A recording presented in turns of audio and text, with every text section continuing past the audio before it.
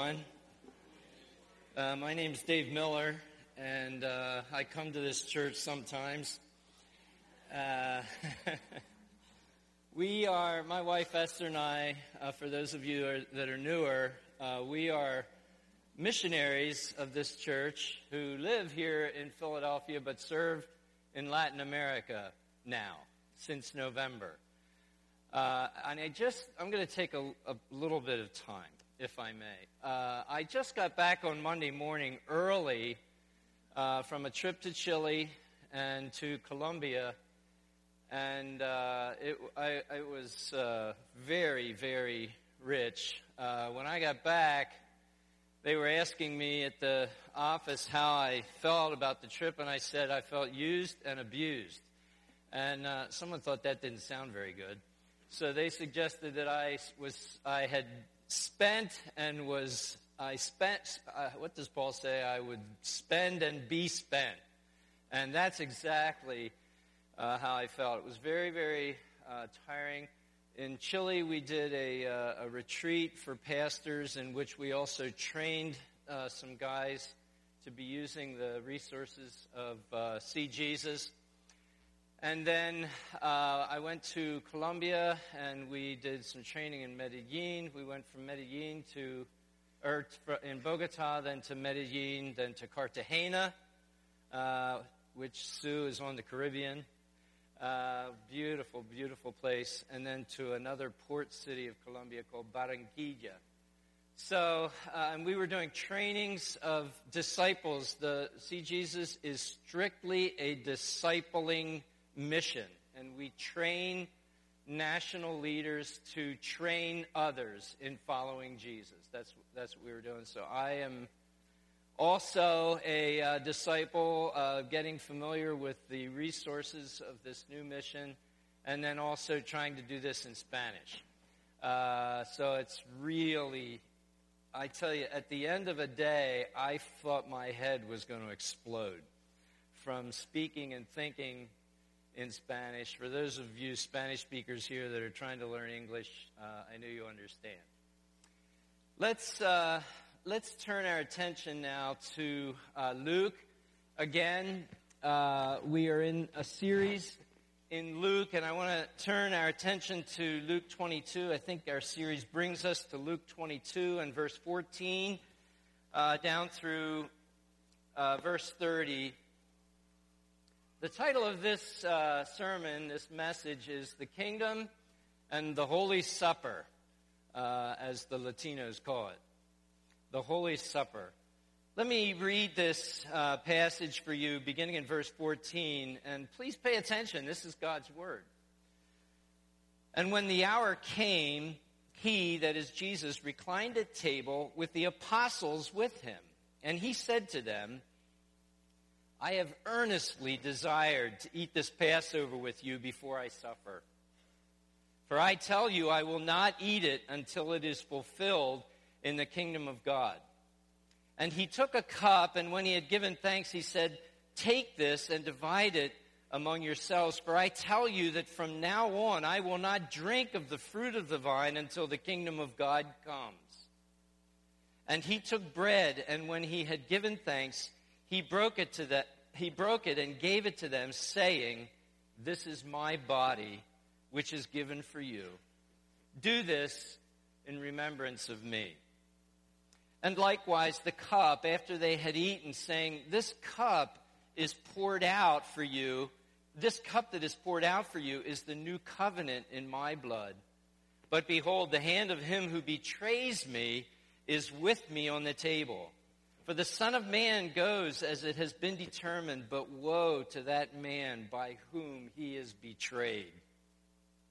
And they began to question one another, which of them it could be who was going to do this. A dispute also arose among them as to which of them was to be regarded as the greatest. And he said to them, the kings of the Gentiles exercise lordship over them, and those in authority over them are called benefactors. But not so with you. Rather, let the greatest among you become as the youngest, and the leader as the one who serves. For who is the greater, one who reclines at the table or one who serves? Is it not the one who reclines at table? But I am among you as the one who serves. And you are those who have stayed with me in my trials, and I assign to you, as my Father assigned to me, a kingdom that you may eat and drink at my table in my kingdom and sit on thrones judging the 12 tribes of Israel. This passage is Luke's story of the institution of the Holy Supper, or the Lord's table as we call it here, or communion. And my temptation this morning is to try to teach you what the Bible says about the Lord's Supper. But I think I'm going to do simply what Luke is doing.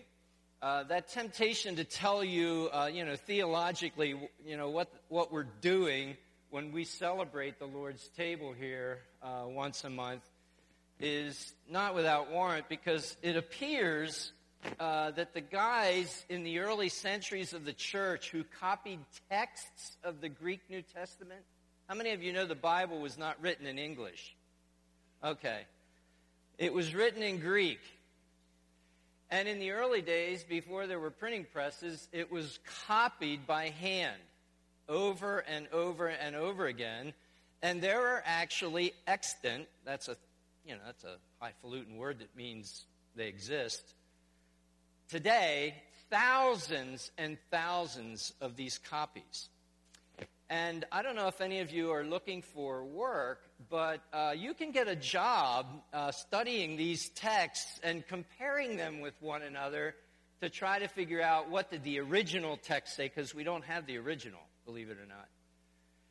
So that's somebody does that, believe it or not. I found that part of seminary extremely boring.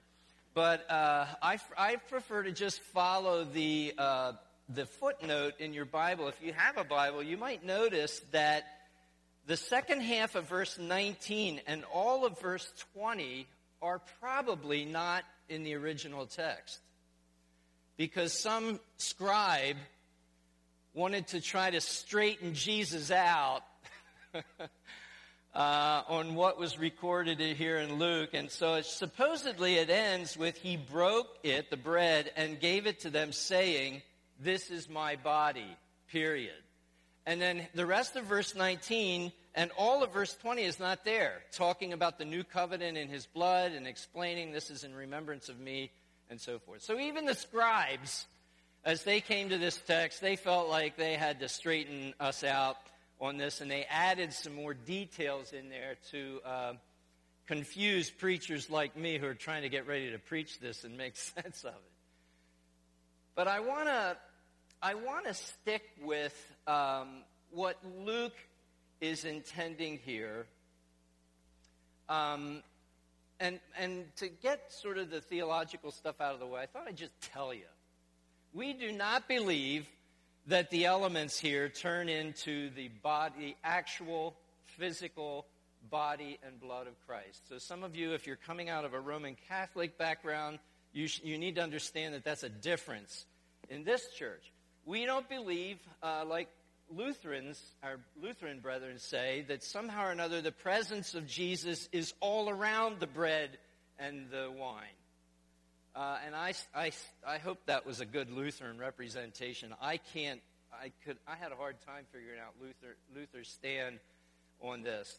The third idea is that the bread and the cup are simply remembrances of Jesus' body. That Zwingli came up with that. We believe that it is that, but it's also something more. We believe that there is sanctifying grace for you as you take those elements in faith in what the elements represent. Is that right, John? So I'm not going to get kicked out. Do you understand me? In our church, there's something more going on in the communion service than just remembering that Jesus died. That is important, and I think in Paul's explanations, which is where we get all the theology about communion, he does say this is to be done in remembrance of Christ. But we believe that as you participate in faith, you have to have faith hooked to the elements, and in some way, grace comes to you. Sanctifying grace comes to you when you participate in the Lord's Supper. So it's important. It's one of what we call, in our circles, a means of grace. How do we talk about the grace of God, but how does it come to us? One of the ways it comes is in the communion supper together. And there's mystery in that. I can't give you a mechanical description of what exactly transpires in that. In a way, that's between you and Jesus. He engages you as you put your faith in what the elements represent to us, which is his body given for us and his blood poured out for us. Now, I got that out of the way. I want to do what Luke is doing here. And some of you know Jack Miller, who was part of the founding of our church and several other churches. Some of you know that and know Jack Miller, knew him. Some of you here knew him personally. Jack was a professor of pastoral theology at Westminster Seminary, and Jack's major contribution theologically to the church was that you read Paul in Romans and Galatians through the eyes of Luke. Now, what does he mean by that? In Romans and Galatians, you have all the glorious theology of justification by faith and sanctification by faith, all spelled out and laid out for us for a guy like me especially, in theological wonder. But when you read Luke, you are seeing the grace that Paul explains. You're seeing it lived out in the life of Jesus. And that's what we have here. Do you follow me? Are you with me? So you look at the stories in Luke as representing this kind of abstract grace that Paul talks about. And we can see that fleshed out right here in this institution of the Lord's Supper and then the fight that takes place. It's real practical stuff. So Jesus, my first point is that Jesus shares his heart with his disciples. He shares his desires for them. Let me establish, first of all, that this meal is all about the kingdom. If you look in verse 16, he says that I will not eat this again until it's fulfilled in the kingdom of God. And then in verse 18, he repeats that. From now on, I will not drink of the fruit of the vine until the kingdom of God comes.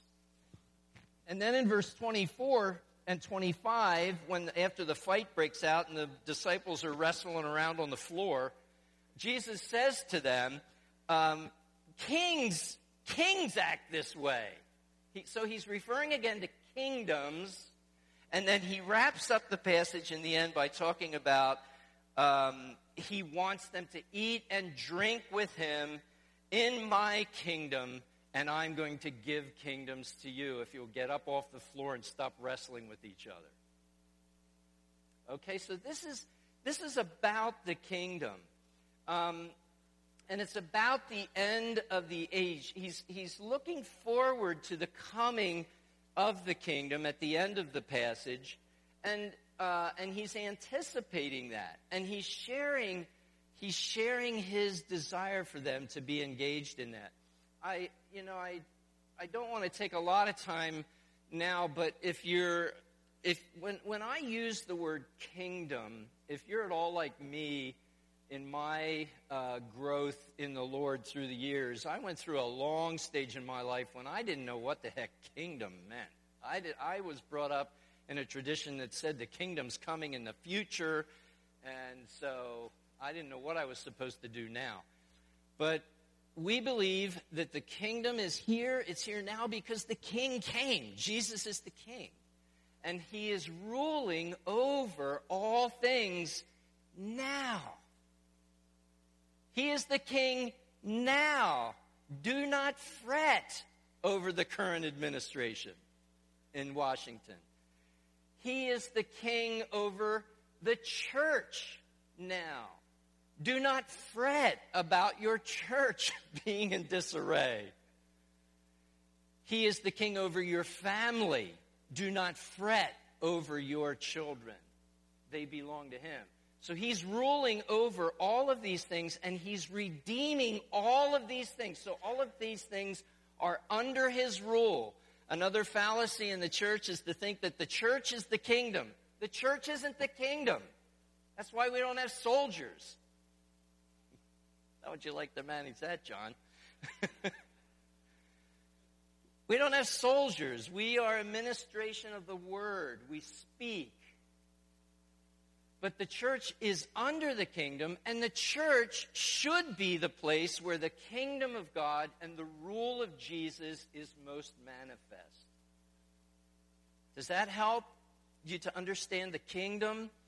And there's also a future reality coming that is going to blow our socks off. Nobody will miss it. It will be here. I believe it's going to be here on earth. And no one will miss it. Everyone will know that Jesus is Lord, and every knee will bow to him. And Jesus has his eye on that in this supper as he is about to suffer. So that's kind of the setting here of what's going on. But he moves in establishing that this meal is a kingdom meal. This is a kingdom supper. He says something that is so typical of Jesus. You see this it moves me. It just moves me. Verse 15, he said to them, I have earnestly desired to eat this Passover meal with you before I suffer. That is a very, very strong word. It literally says, I with desire have desired to eat this meal with you. His heart is for his disciples. He earnestly wants to be with them. He wants to eat with them. This is the same word that is used in other passages in the New Testament about sexual desire. It's very strong. I have lusted to eat with you, if I may say it graciously. He has strong desires to eat with them. There's something, may I say this? There's something passionate about eating together. If your families don't eat meals together, folks, there's something wrong. Meals together are important. I just returned on Monday early in the morning from Bogota, and Thursday night I showed up here for my ESL class. In this church we have an ESL program that's going on Thursday nights. If any of you are interested in helping to teach that, I think we're going to be needing help. It's growing. We had 3 new students on Thursday night from Colombia. All 3 of them had just arrived 2 weeks ago. They live in this neighborhood. They walked to church to get English instruction. They found us on the web somehow. I don't know how that happened. But they found us and they were here. I have a Colombian woman in my class, and she's from near Bogota, and so she was really interested to know what I thought of her country. And what was one of the first things she said to me? What did you eat? And there was passion there. She was almost jumping out of her chair at me. What did you eat? Oh, she started listing off some things I couldn't even understand what she was saying, but I heard her say arroz de coco.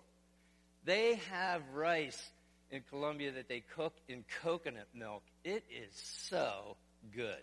And I think it has some other stuff thrown in there, but man, was that good. So there was an immediate connection with my student, a new level of connection with my student, because I had eaten some of her food that she misses and that she loves in Colombia. Have you ever noticed how often Jesus is eating with people? Have you ever noticed that? I think in Sunday school somebody mentioned the fact that Jesus was criticized by the Pharisees because he was always eating and drinking with sinners. He was criticized for that. I've been criticized for that too, by the way, in Chile. I felt close to Jesus, actually, with sinners in particular. In the book of Revelation, you remember the first couple of chapters there are letters that are written to the churches, 7 historical churches in Asia Minor at that time that John writes to. And one of them is Laodicea. And you remember it's the passage where it's that famous Jesus standing at the door and knocking. You've probably seen paintings of that. And it's in a garden, and the flowers are arranged around the door so it looks like a heart. Did you ever see that? It's kind of cheesy, but I don't know. Maybe it's a great painting. Yeah, Dwight knows it. He grew up Plymouth Brethren. He knows that painting. Well, Jesus, do you know why he's knocking on the door? Do you remember the rest of the passage? That I may come in and eat with him and he with me. Jesus is knocking on the door in Revelation. This Laodicean church was probably the worst church in Asia Minor at the time. And Jesus is knocking on the door, wanting to come in to eat. He's not coming in to throw rules at you. He's not coming in to see what kind of magazines you have in your magazine rack. He's not coming in to see if you clean your bathroom right. He wants to eat with you. He wants to sit down with you. He wants to fellowship with you. He wants you to eat with him. That's our Jesus. That's our Savior. He wants to engage us, and he strongly desires to do this. His eating in this setting, he is eating with the apostles, the founders of the church, in recognition that his suffering and death that are about to happen are the means by which the kingdom is fulfilled, this kingdom of joy and eating and celebration. That's what we're called to. Christianity is the real party. But not yet. There's suffering. And he talks about that. And so what ends up happening, which is typical, this church, whether you know it or not, stands in a tradition that goes back to the 17th century and the Reformation. Some of you may have heard of that period of history called the Reformation, where people were trying to see change come to the church, and some good things. And this church sits in that tradition. Well, there were leaders in the Reformation movement, and the leaders in the Reformation movement agreed on just about everything. They agreed on baptism. They agreed on predestination and election. They agreed on soteriology. They agreed on the resurrection from the dead. They agreed on a lot of stuff. They didn't agree on this, on communion. There was disagreement, and they fought over it. That's what happens here.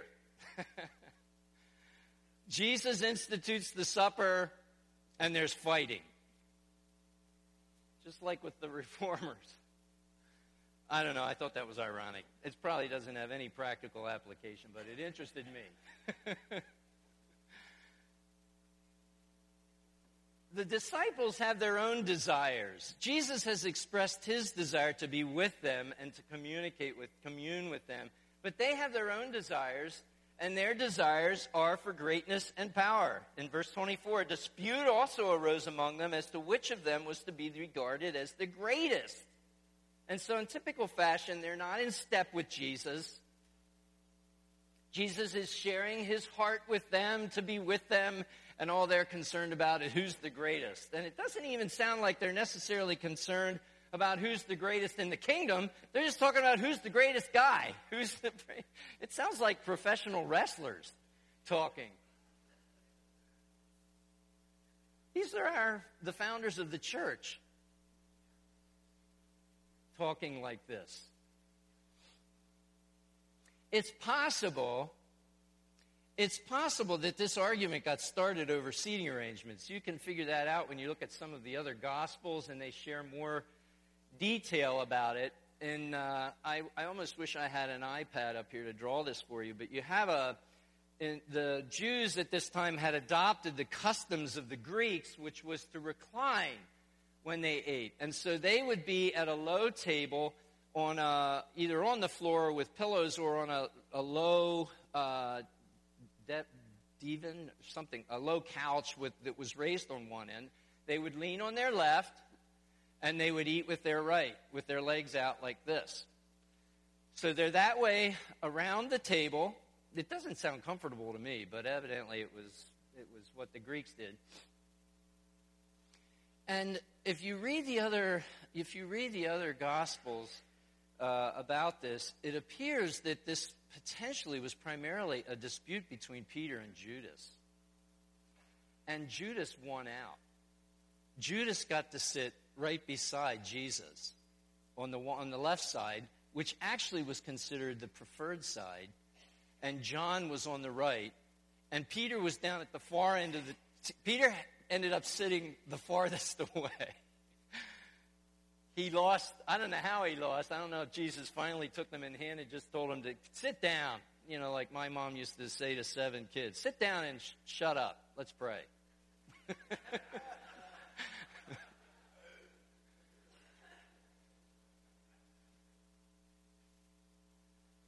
But you see, this desire to have primacy, why did they want to sit near Jesus? It's because it gave them access. It gave them access to him. It gave them a sense of power. And Jesus says to them, this is not the way of my kingdom. This is not the way we do supper in my kingdom. And he says, this is the way the world does greatness. The world, the Gentiles, he says, meaning the unbelievers, those that are outside the faith, because you remember this is a Jewish context that this is in.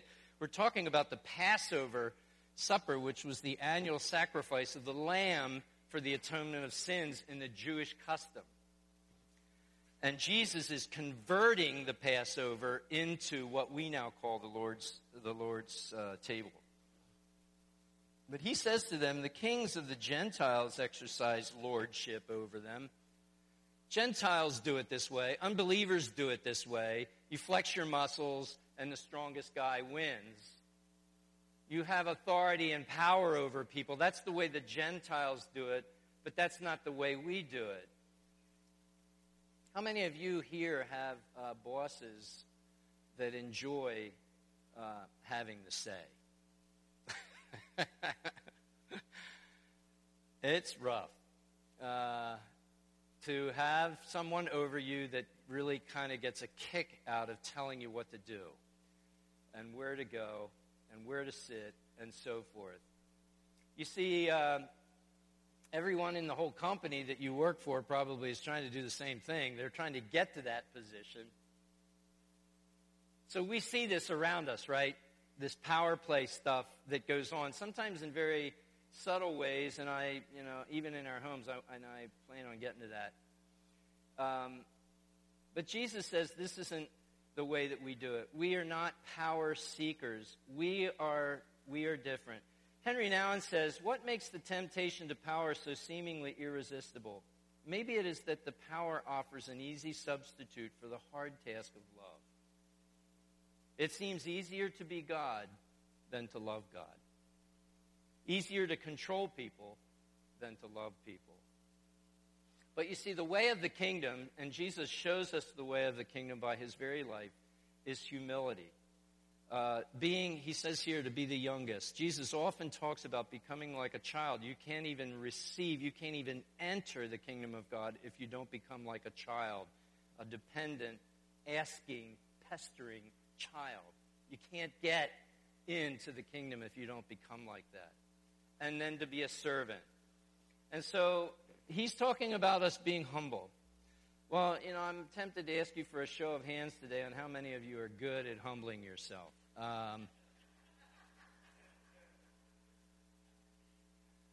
I am not good at humbling myself. I have to be humiliated.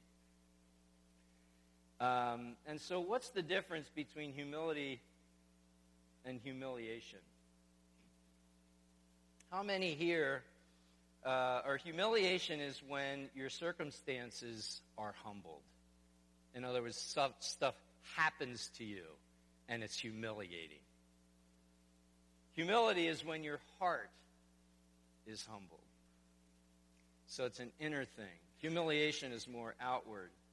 The place where you learn humility is in humiliation. Yes, that's me. That's where I learned humility, by being humiliated. And so we pray, your kingdom come, Lord Jesus. We want Jesus' kingdom to come. But how does it come? I thought I'd do just a brief excerpt from one of these. I can't get away from these Person of Jesus studies that Paul Miller wrote because I'm trying to memorize them in Spanish, but he's got a really good one here. We're talking about the kingdom of God coming and how it works. Here's a situation. Husband tosses his underwear on the bedroom floor each morning. Does anyone connect with that? He's never made...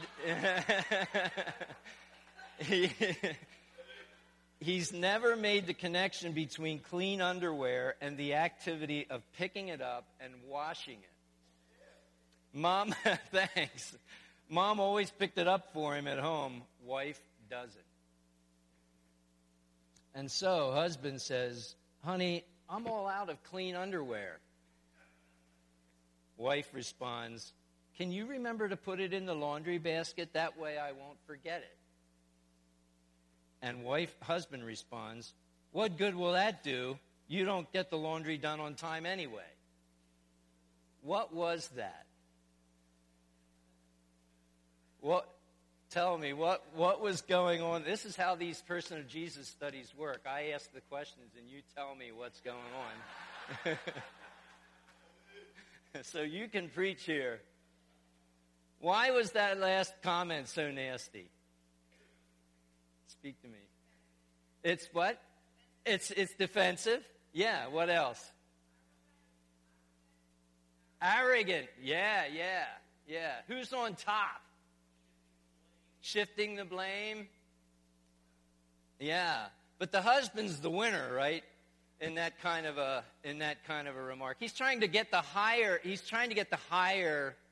ground on his wife.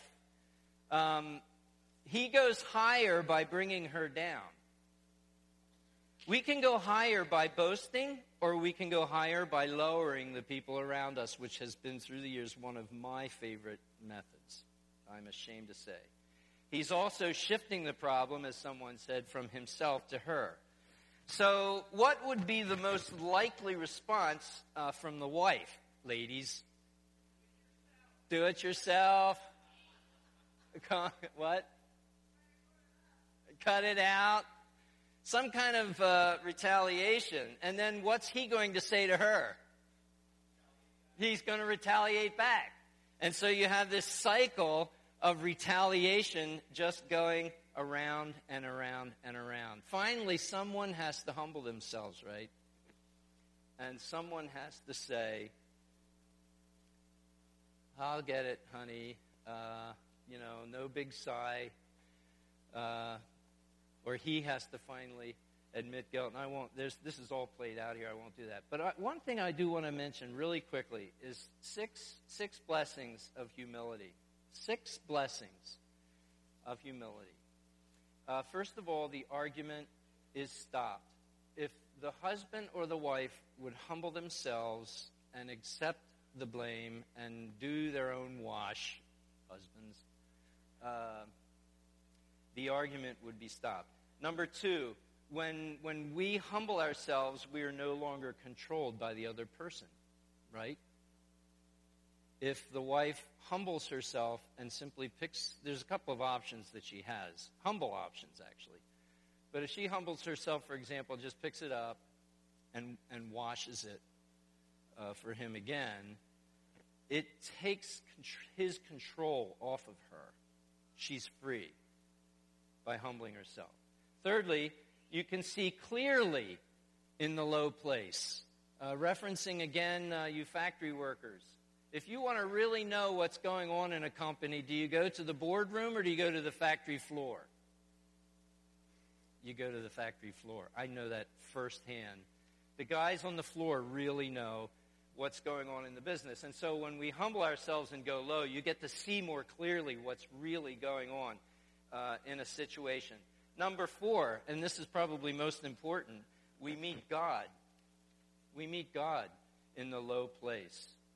Jesus, God himself says, I live in a high and lofty place, but also with him who is contrite and lowly in spirit. God is there ahead of us in the low place. And Jesus is humble. He says, learn from me, for I am meek and lowly in heart. Number 5, our ego dies in the place of humiliation, which is good. By the way, men, that's good. Your ego dies is a healthy thing. Number 6, another very important dynamic is that God acts on our behalf in the low place. God moves in and God does the work when we will humble ourselves and admit it. So Jesus has shown the way for us by his own life, and we see that reflected in Philippians chapter 2, where it talks about him taking on the form of a servant, becoming nothing. Though he was God, he didn't grasp it. He didn't hang on to that. He didn't hang on to his right to throw underwear on the floor. He let go of he didn't let go of his divinity, but he set the glory aside, and he took on the form of a servant. He didn't come as a king. His first bed was in a feed trough. So he shows us the way. Jesus offers us not only the model for humility, but also the power by giving us his very person in our lives through the gift of the Holy Spirit. And he also gives us a whole new identity as sons and daughters of God, so that the low place becomes the high place. Jesus has shown us the way of the kingdom represented in this holy meal that we share is the way of humility, being the child going down so that grace flows to us in that low place. Let's pray. Father, we thank you for your word, and we thank you, Lord Jesus, for you, who you are in your passion for us, such that it led you to the cross and to a terrible death of pain and suffering and shame. Father, we thank you that you sent your Son, given for us. We thank you beyond that, Father and Son, that you have sent the Spirit into our lives. Oh Lord, may that grace of the Spirit be manifested anew in us, in our new ability to humble ourselves and receive this kingdom in which we ourselves will be judges over the church. We thank you in Jesus' name. Amen.